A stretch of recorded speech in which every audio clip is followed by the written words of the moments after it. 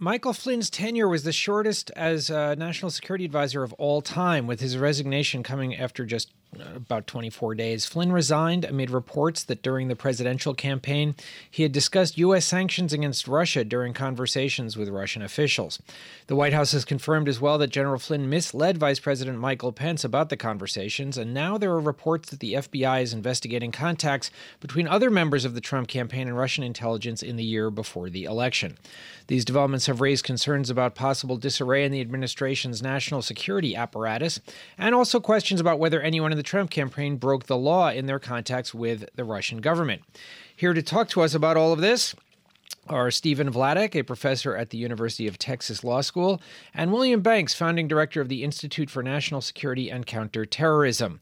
Thank you both for being here. Steve, let's start with the law itself. The law that people may have violated here, or that there was some question as to whether General Flynn had violated it, is called the Logan Act. Tell us about what the Logan Act is. The Logan Act, I think, is the favorite dusty old chestnut that folks like to drag out anytime someone we don't like does something in the foreign policy that we disagree with.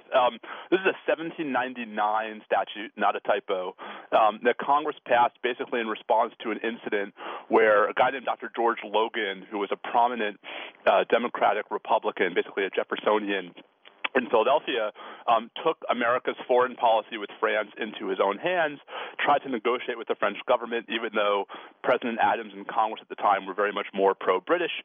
And the statute purports to prohibit anyone acting without the authority of the United States from engaging in correspondence or communications with foreign governments that has the effect of influencing our foreign policy. It's never been successfully used. The last indictment was in the early 19th century. There are serious constitutional objections to it, including that it's a content-based restriction on speech and that it's vague. And, I don't think that Jeff Sessions is going to be in a big hurry to prosecute Mike Flynn. So it's a fun academic exercise, but I think it's actually probably not at the end of the day what the real headline is about Michael Flynn. William, would it be possible even to invoke it after it's been ignored for more than 200 years? And what are the optics of doing that?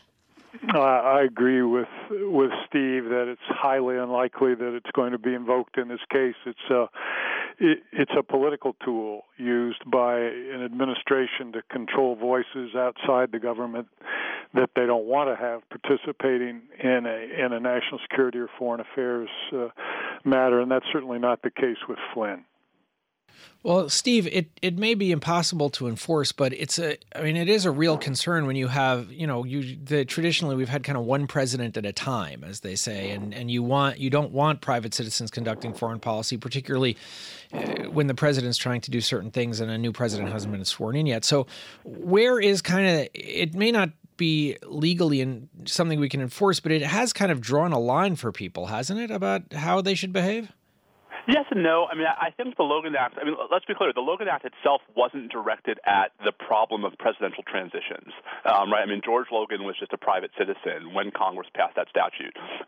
The problem of presidential transitions is one Congress has actually finally started to grapple with in a series of statutes in the last 15 years, and I can totally imagine a, narrower and much more focused, maybe non-criminal restriction on what kinds of contacts a transition team is allowed to have with foreign governments. But I guess the problem is that, compared to that specific problem and to the one president at a time, phenomenon, the Logan Act is a broadsword, not a scalpel. And so, I think the issue here is not so much whether we ever want individual members of transition teams, setting the stage for the foreign policy that their president is soon going to be conducting, but rather, is this really the way to do it, or should Congress go back to the drawing board? And with regard to Flynn, I think the issue is, separate from the Logan Act, is he in other kinds of legal hot water? William, that brings up the FBI questioned Flynn in the early days of the Trump presidency about his conversations, and investigators believe Flynn was not entirely forthcoming, to put it according to the New York Times. If the authorities conclude that Flynn knowingly lied to the FBI, could that expose him to a felony charge for making false statements?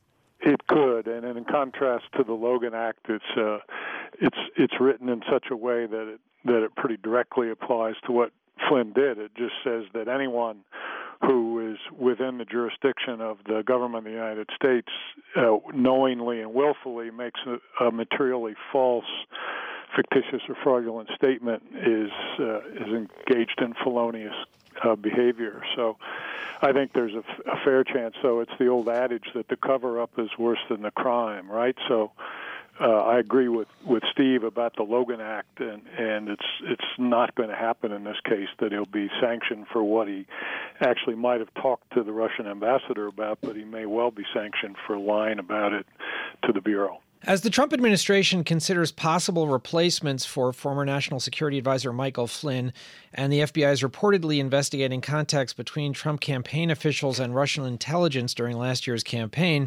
Russia has deployed a land-based cruise missile that American officials say violates the 1987 Intermediate Range Nuclear Forces, or INF, treaty. So things with Russia and on the federal level seem to be getting very mixed up. We have been talking with Stephen Vladeck, a professor at the University of Texas School of Law, and William Banks of the Institute for National Security and Counterterrorism about the resignation of NSA Director Flynn and the investigations going on. And we're going to talk about this and the possible treaty violation. William, let's start, though, by continuing to talk about the situation involving the possible Logan Act violations or communications with the Russian government. You know, we were talking about the fact that there's not really a lot of prosecutorial possibility here, and the law is kind of vague. Are there other things that we could expect from a legal standpoint, perhaps in Congress, that might happen as a result of people being concerned about improper contacts between Trump campaign officials and the Russians? Well, as many of your listeners know, the Congress has already determined to begin investigations of the Russian involvement in the 2016 presidential election on the basis of the intelligence community's reports that were released before the Trump administration took office. And I think that there's simply additional impetus to get those investigations going now and to broaden their scope to include potential involvement of Trump campaign officials during the pendency of the election. Steve, Senator Mark Warner of the Senate Intelligence Committee investigation said that they're going to go forward. When he said it would be appropriate for Flynn to testify, but he wouldn't say whether or not they had decided to subpoena him. Would his testimony be part of any intensive investigation? I mean, I would think it would have to be, but, you know, it's telling that quote comes from Senator Warner, who, you know, is in the minority right now on the Senate Intelligence Committee. Seems like the real question is whether it's the Republican leadership, Speaker Ryan, Senator McConnell, and the chairs of the relevant committees who are actually going to show any interest in having any kind of investigation, any kinds of hearings. You know, Congressman Nunes, who's the chair of the House Intelligence Committee, said yesterday that he thought the far bigger issue coming out of this news regarding General Flynn was the leaking and the possibility that someone had disclosed the contents of, you know, secret surveillance in violation of the Foreign Intelligence Surveillance Act.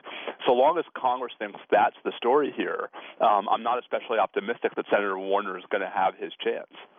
Well, another story we have, William, is the fact that American officials are now saying that Russia has violated a treaty, which is, of course, you know, a legal obligation between countries that goes back to the Reagan administration, by deploying this a land-based missile system.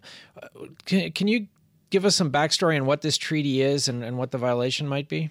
Well, the treaty is a 30-year-old treaty that has to do with land-based weaponry, and indeed there's, I think, a pretty good case to be made that the deployment of this particular unit by the Russians would be a treaty violation. It's, you know, it requires some interpretation. The questions will be, carefully visited inside our government as well as in NATO. The larger context here, I think, though, is what what plays the Russians are making now because of the transition, the youth of the Trump administration, the inexperience of many who are now in key positions in the administration. So being aggressive in Ukraine, rolling out this weapon system. They had a near miss with a U.S. ship in the region. I believe it was yesterday. It seems like they're testing us in a number of ways, including this involvement in the election before the fact. Steve, considering that it's difficult to figure out where Trump's position on Russia is any one day, he had some tweets today that seemed to say something different than he said before. Do you think there's any likelihood that they would actually do something if they found that Russia had violated the arms control treaty?